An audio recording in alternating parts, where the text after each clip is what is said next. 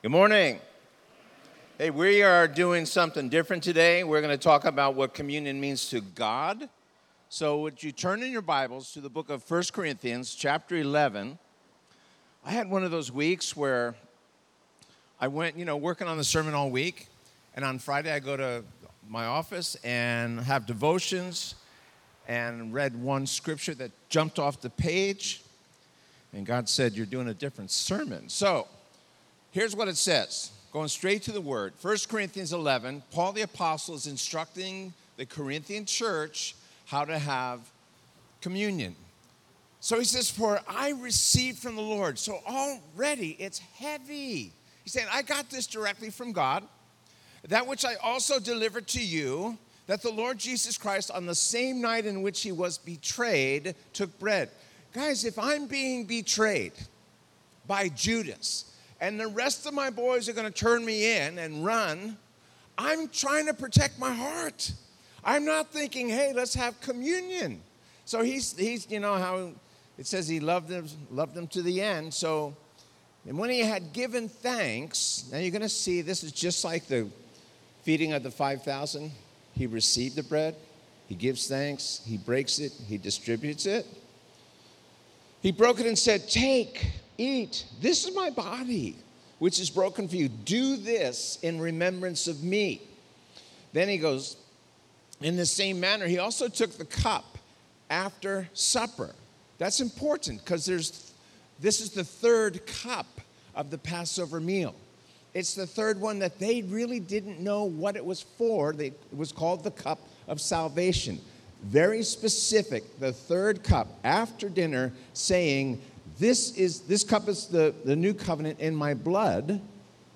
This do as often as you drink it in remembrance of me. And then Paul tacks on, "For as often as you eat this bread and drink this cup, you proclaim the Lord's death till he comes." That signifies there's three tenses here. Past, present, future tense of having communion. Past, my sin has been dealt with. I will never face God in judgment for my sins. I will face him in judgment for what I did with my salvation, but not for my sins. It's been paid in full. There's a present tense of communion where I need to make sure I'm up to date with Jesus Christ. He's up to date with me. I want to make sure I'm up to date with him, but he's pointing here to the future tense of communion. There's going to come a time when we're having this with Jesus in heaven. All right, so let's start. We're going to come back to that. But what God has put on my heart for this communion is three areas that he wants to look at us. Now, look at this name, Hanani, the prophet. Now you think this guy's Hawaiian. No, he's Jewish.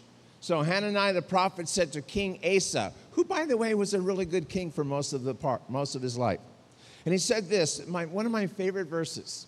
"For the eyes of the Lord move to and fro throughout the earth, that he may strongly support those whose heart is completely his." It doesn't say that he might strongly condemn or strongly yell or strongly find fault. He said, I want to encourage you. Some of you guys had the best week of your life. And you're hearing God's looking, he's searching hearts and goes, wow, let me strongly encourage you. Others had one of the worst weeks in the history of mankind. And you're coming here and you're going, I don't know if God's got anything for me today. Do you understand? He is searching right now to strongly support you. Now, Jesus said something also about searching, God searching for you. So he said, true worshipers, we just covered this recently on a Sunday morning. True worshipers will worship the Father in spirit and in truth. Now look at this. For the Father is seeking, here's God searching. He's seeking such to worship him. So if I'm praying in, the old King James, and God's saying, would you get real? Would you tell me what you're going through? Tell me your victories. Tell me your defeats. Tell me how I can help you this week. But be real, that's what he's looking for. So this morning, we just worship God. And I love how lately Tyler's been really emphasizing the same God that Moses served is the one that we serve. the same one who equipped Moses to fulfill his ministry will also equip us. I just love that. So here he is. He's searching. What are their needs? Why are they here? So he's actually going, what does communion mean to me as his child? I say that because in the New Testament, for some people, they heard Jesus speak, and it says they treated his words lightly, like a joke. Like, oh yeah, you talk to God. Good. You're a bum. Go get a job. You know, they treated him. Others came with such condemnation. And you go, no. How are you doing today? What are you experiencing in communion? Because for some people, they live for this, man. This is such a reminder that, wow, I'm right with the God of the universe. I'm right, and he loves me. I'm receiving his love. I'm reciprocating his love. And someday I'll do this with him in heaven. And so God is looking, what does communion mean to me as his kid? Well, is it the past, present, and future tense of communion? But let's flip this. Instead of God looking at what's on my heart, I want to search him. What's on God's heart this morning? You know, as he looks down on us, this morning, as he looks in the gym, he knows who's here. What does he see as we take communion? Now, communion, in a sense, is like an anniversary of Christ's death. And what does that mean? I need to read something from a good friend of mine, Greg Laurie. Greg and Kathy, well, Greg's the pastor of Harvest Christian Fellowship in Riverside. This is something he wrote 7 years ago on the anniversary of the 7th anniversary of the death of his son. On July 24th, 2008, Christopher Laurie, that's their firstborn, the son of Pastor Greg and Kathy, died in a car accident. Next Sunday marks 14 years since that day. It's kind of an anniversary of sorts. It's a painful reminder of what happened that day. So Greg wrote this now 7 years ago. These, quote, anniversaries are never easy. I remember that day so vividly, July 24th, 2008. It was a happy day. The sun was out. It was warm. I was babysitting my granddaughter, Stella. My wife, Kathy, was teaching a Bible study to Stella's mom, Brittany, who's married to his son. Brittany's husband was Christopher. He was driving to work at his job at our church in Riverside, where he was the art director. It was almost past 10. Usually Topher, that's his nickname, Chris Topher, he would let his wife know that he was there safely, but there's no message. So Brittany called him, didn't answer. She texted, no answer. Brittany, the wife, told me, meaning Greg. And I called, I texted. No answer. My last text was, where are you? You can't text from heaven. His son had been in heaven for an hour, didn't even know it. There was no response because our firstborn, Christopher David Laurie, had left this world for the next one at 9:01 a.m. When I heard the news, it was as though time stopped. I could not believe it was actually happening to us, but it was. And there's still such sadness, such pain.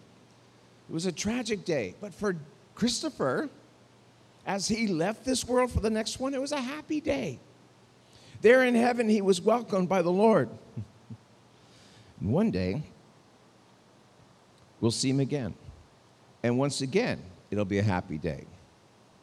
So, he ends today.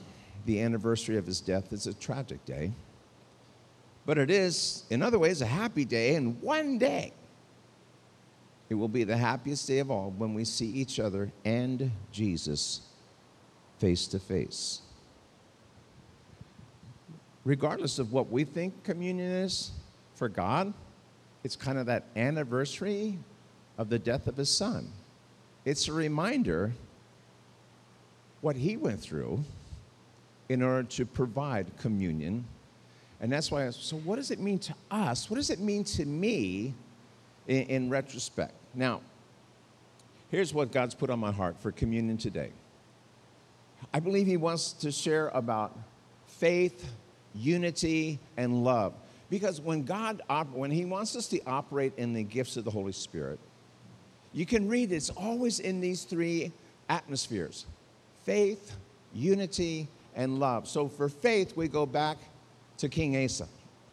King Asa, 2 Chronicles, chapter 14. He was a great king. His dad was a lousy dad. His mom, he had to remove his mom from her throne. Crazy upbringing. But he's great. And it says for the first 10 years of his kingdom, there was peace. God gave him peace.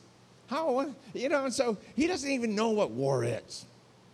Until one day, 1 million Ethiopians show up at his front door, wanting to kill him. I'm sorry, usually you start with a small trial and, develop some spiritual muscles and bigger. His first trial is 1 million people coming to take his head off. So we read that he just prayed. God, you know what? Let me read this to you. It's so good. So 2 Chronicles. His prayer.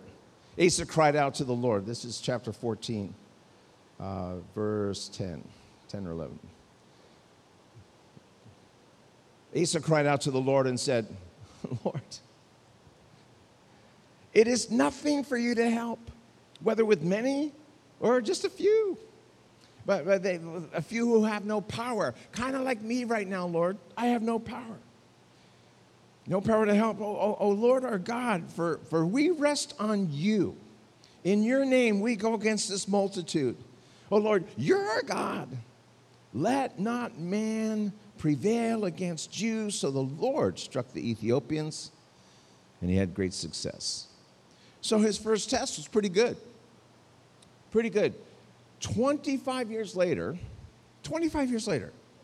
he's got another test. So for 25 years after that, peace in the land. He's been a great king, caused revival, sets the stage for God's blessing. About 25 years later, another army attacks, but it's a much smaller army. The first one was 1 million Ethiopians coming through Egypt and up through the south. Now it's the northern kingdom of Israel. Remember, they split. The southern kingdom of Israel was Judah. That's where he is. The northern kingdom is coming down against him. So the big question is, so will he trust God like he did when he was younger? Because you got to put this together. For 25 years, he shared the testimony. Yeah, man, I had a trial of faith, and I trusted God, and he delivered us. Wow, that's an awesome. You know what? Those testimonies kind of grow over. It's kind of like catching the fish. Each time you tell the story, it's bigger. 25 years of talking of what God did 25 years ago. Okay, so now you have another test. Are you going to have the same kind of faith? I mean, that's your track record, right? But he didn't. Instead of trusting God to take care of this much smaller army, what he did was go into the house of the Lord and take the treasuries of the Lord and give them to the Syrians, some of their worst enemies, to help him out. And so, okay, it worked. They went away. The northern tribe went away, the northern kingdom. But he failed miserably because he didn't have the same faith he once had as a younger guy. He didn't trust. You don't hear this great prayer, oh, God, don't let man prevail against you. He's instead of going, okay, what can we do on this horizontal level? Because I'm not sure I'm where I'm supposed to be in the vertical. I'm not sure I'm where I need to be, and so let's work something out this way. He failed miserably, and that is when the prophet came to him and said, the eyes of the Lord move to and fro throughout the land, that he might strongly support those whose heart is completely his. Meaning, 25 years ago, you did this differently, king. You trusted God, and God saw that, and he came through for you. This time, you didn't. So the verse goes on. Most people just quote this much. The verse goes on, in this, you've done foolishly. I don't think the king liked hearing that. in this you've done foolishly. Therefore, from now on, you're going to have wars. You try to avoid a war for the rest of your life. You're going to have wars. Well, the king didn't like that. The king didn't like hearing, you're wrong. You're in the wrong. You need to repent. So, whatever happened to that proverb, faithful are the wounds of a friend. Someone who loves you enough to say, you know what? You're blowing it. So instead of receiving from the prophet, the king puts the prophet in prison. And his life ends kind of weird. He had been so good for so many years. So now I need to ask myself, you can ask yourself, am I operating in faith? I mean it. I was talking to Pastor Bob, about this past week. He said he shared this verse at his Ohana study. We know the verse from Ephesians chapter 6. We don't wrestle against flesh and blood. Anybody wrestle? Did you ever wrestle in high school? It's hard. It's hard. We're not talking like the WW whatever, the phony baloney where they throw broken chairs at each other. We're not talking that. We're talking one-on-one, constant conflict. And if you don't fight good, you're going to get pinned. Because it'd be easier to wrestle against flesh and blood. But we look at this list. Against principalities. What is that? That doesn't sound very healthy. Against powers. I don't like this one at all. The rulers of darkness in this age. How creepy does that sound? You're up against these guys. Forget the million Ethiopians. You're up against powers of darkness. And then he ends with spiritual hosts of wickedness. I'm sorry. I don't like that. And then to top it off, Jesus goes, by the way, did I tell you I'm sending you out as lambs among wolves? You have no way of, you don't go, hey, Wolfie, come on over. You want some of this? It's nothing like that. There's no way a lamb or a sheep can fight a wolf. So are we like King Asa? Are we going to revert back to that faith that we had when in our younger years where, okay, I'm overcoming this stuff. I want to be victorious. I'm eliminating the temptations. So I'm going to stand in victory. Or do we go, you know what? No.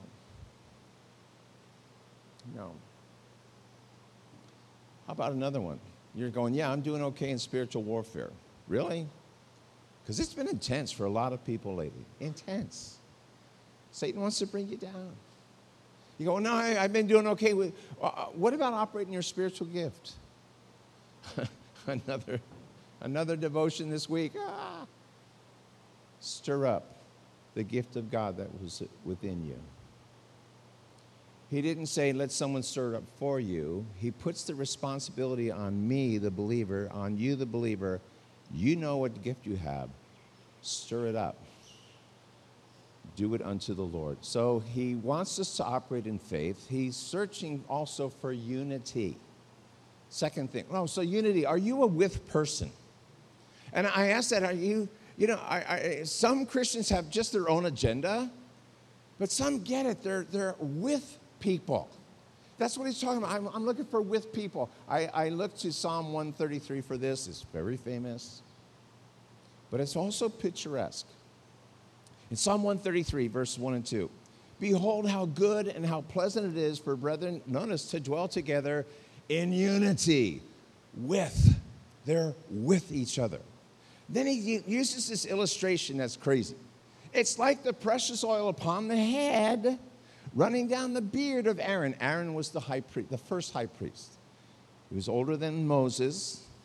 And Moses is anointing him as the first high priest. It's running down the edge of his garments. And they're saying, that is a perfect picture of this idea of unity. You go, how? Okay, when someone's anointed back then, they didn't do the Brill Cream anointing.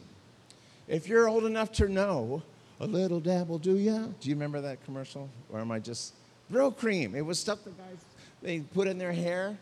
Oh, come on. Am I the only one that old?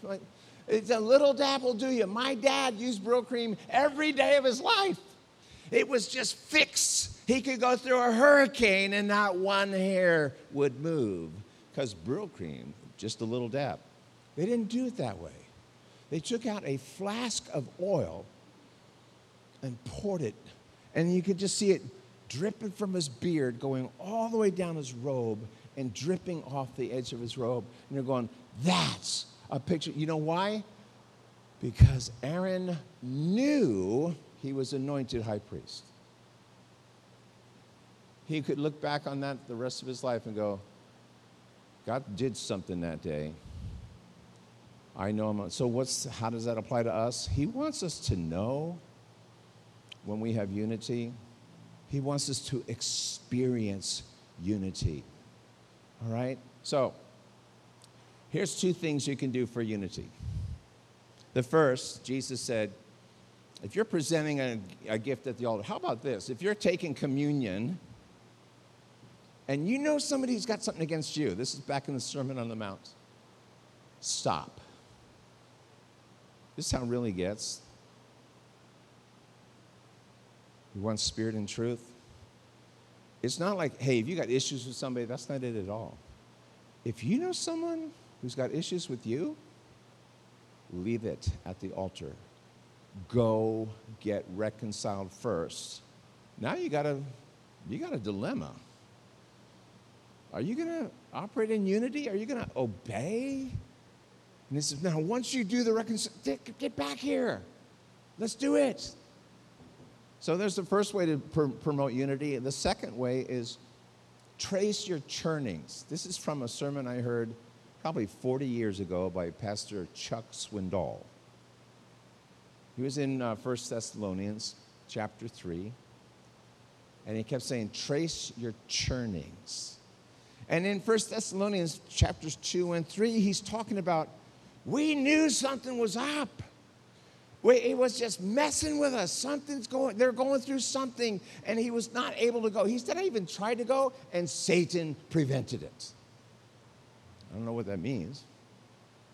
I just know when Satan's trying to mess with relationships, because, hey, when we couldn't handle it anymore, this is chapter 3, verse 1. When we couldn't handle it anymore, we sent Timothy because we wanted to know how you're doing. My wife has this wonderful... in the women's ministry, they have this Hearts to Pray, where once a month you get a letter, if you're part of this, and so devotion, and then you have like 2 or 3 names at the bottom that you're supposed to pray with, pray for. And she encouraged you, hey, send them a text, give them a call, write a note and mail it. Trace your churnings. There's no way you're trying to tell me that you've never been aware of someone going through it. To where God said, you're in prayer, you're driving, and someone's face flashes, and do you trace that churning, that Holy Spirit churning? Your brother, your sister is going through it. Give them a call. And the first, what do I say? You know what? Give them a call. How about, how's it going? I did this right one time. I was at the office. This was years ago. Bob, I hope you remember this. Bob was still an assistant chief at Honolulu, and it was bugging me. Call Bob, call. And I thought, why? He doesn't owe me money. No, that's usually, just call Bob. So it was like that chapter 3, verse 1. I couldn't take it anymore. And I called him, and he goes, how did you get this? How did you, I can't be reached at this location. How did you know? I said, you know what? God just put you on my heart. And he started sharing what he's going through. And, you know, it's one of those things when you don't follow through, and then you hear that they were going through, you just feel like an idiot. Maybe it's just me. But when you do follow through, oh, man, I heard from the Holy Spirit. I heard from the Holy Spirit. So trace your churning. So he's wanting us to operate in faith, in unity, in love. Did you ever notice that the 2 greatest commandments both center around love? Love God, love one another. You want to sum them up? Love. And so for this, when we look to Peter, we're towards the end of the Gospel of John. Jesus reappears, and 3 times he asks, hey, Peter, you love me? It's more specific than that. Do you love me more than these? Well, what about the first time? What if it's for all the fish he just caught 153 large fish? You're a fisherman. You can gut those. You can take them to the fish market. You'll make a killing. So it represents financial success. Hey, Peter, you just got it all. I gave it to you. Do you love me more than that? Or could you walk away from that and follow me? How many people would say, you know, Lord, I really like a bank account. I'm sorry. Do you love me more than financial success? How about maybe the second one is, do you love me more than the other apostles love me, the other disciples? Because at the Last Supper in John 13, Jesus knows what's going on. He just told Judas, whatever you do, you go do it now. And they're all arguing who's the greatest. Guess who's at the head of the list? Peter. And so here, maybe you say, do you love me more than the other apostles? Because sure sounds like you do. Don't you think Jesus ever took Peter aside and, hey, bro, you become so critical of your brothers. You're no longer with. You're against. You think you pray better? You fell asleep in the garden. You think you do more Bible studies? You quit quoting scriptures. What is it, Peter? Do you think you love me more? No. How about the third one? Just fill in the blank. Do you love me more than Amazon.com? Do you see the longest day of the week was or the longest day of the year lasted 48 hours? Oh, if you don't know what I'm talking about. 2 days in a row. All the big deals. And you go, you know what, Lord? I've been getting distracted. And you got a lot of competition down here.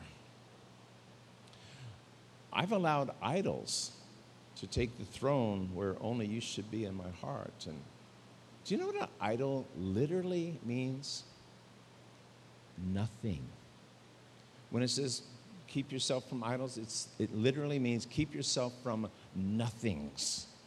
Because no matter how much emphasis we might put on the toys, they're nothing in comparison to our love for Jesus Christ. So, let's go back to our communion. All right? I'm going to quote it again. For I received from the Lord, remember this is directly from God, that which I also delivered to you. I'm faithful to pass this on. I didn't write this. I'm not going to rewrite it.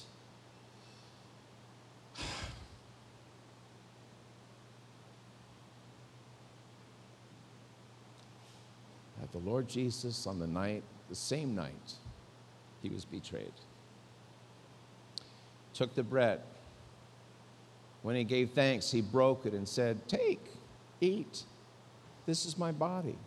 I don't think it was with a weird tone. I don't think there's any evil intent. It's an invite. Hey, guys, let's get intimate. Let's be present tense. It's my body. It's broken for you. Do this in remembrance of me. And in the same manner, he took the cup, saying, well, this is the cup in the new covenant, my blood. You know, a lot of people don't like to talk about the blood of Christ. I know the devil hates talking about it because it brings him defeat. But if we confess our sins, he is faithful and just to forgive us our sins and to cleanse us from all unrighteousness. It goes on, and the blood of Jesus Christ. This is what set us free. This is what cleanses us. As often as you do this, do it in remembrance of me. For as often as you drink, break the bread, drink the cup, you proclaim the Lord's death till he comes. Truthfully, When we take communion, do you think of your sin? Do you think of how much you failed him this week? Kind of a natural inclination. Do you think, man, who am I? What am I doing? Oh, these people look so spiritual. And by the way, you look really spiritual. We were doing yard work yesterday. I know it was thrilling. And we had to cut back these bushes because on top they look really good, really healthy. And Karen looked, she pulled it back and goes, look at all the white flies and all the junk, whatever it was, underneath. And sometimes that's how we are, that I can be. Can look great on the outside, but man, you look inside, you go, oh, you need a cleansing. So I ask you, when you take communion, what do you think of? Paul goes, hey, look inside. Not to look at your sin. He goes, look inside to see if Christ is there. I'm not looking at failure. Man, that's not hard to find. I'm looking to make sure Jesus Christ is there sitting on a throne that was created for him. So this is what we want to do. Look at the symbolism and the significance of the communion. Number one, Jesus said, this is my body. He took out a piece of unleavened bread, and it's as if he's saying, guys, you've done this for thousands of years. This goes back to Moses, the Passover meal. It was told to you over these years how to do this, in what order. And you don't know what this bread stands for, this piece. Do you know what this means? Do you know the significance? Do you know the symbol, the symbolic of? This is my body. Now, some Catholics think, oh, the doctrine of transubstantiation, that the bread literally becomes the body of Christ. That's called cannibalism. The cup literally becomes his blood. That's cannibalism. But Jesus said this might be, you know what? He also said, I'm the door. Doesn't make him part of a wall. He said, I'm the bread of life. It doesn't make him a loaf of bread. Symbolism. He goes, do you know what this means? This is my body, broken for you. Then he goes into, this is my blood. He's not saying, remember, it was the third cup. So he's looking around. You guys have done this for thousands. You don't know what this means, do you?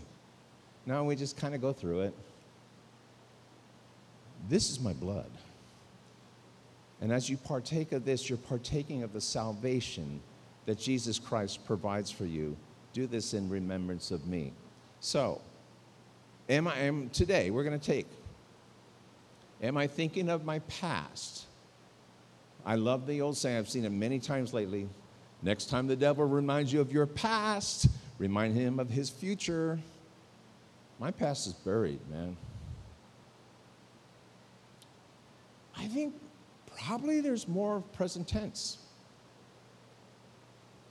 Where in order for me to do this right, I have to say, Lord, I want to be up to date with you. You know that Psalm 139 at the end is a prayer. Search me, O God. Know my wickedness. See if there's any wicked thing in me. And lead me in the way everlasting, meaning I can't do it.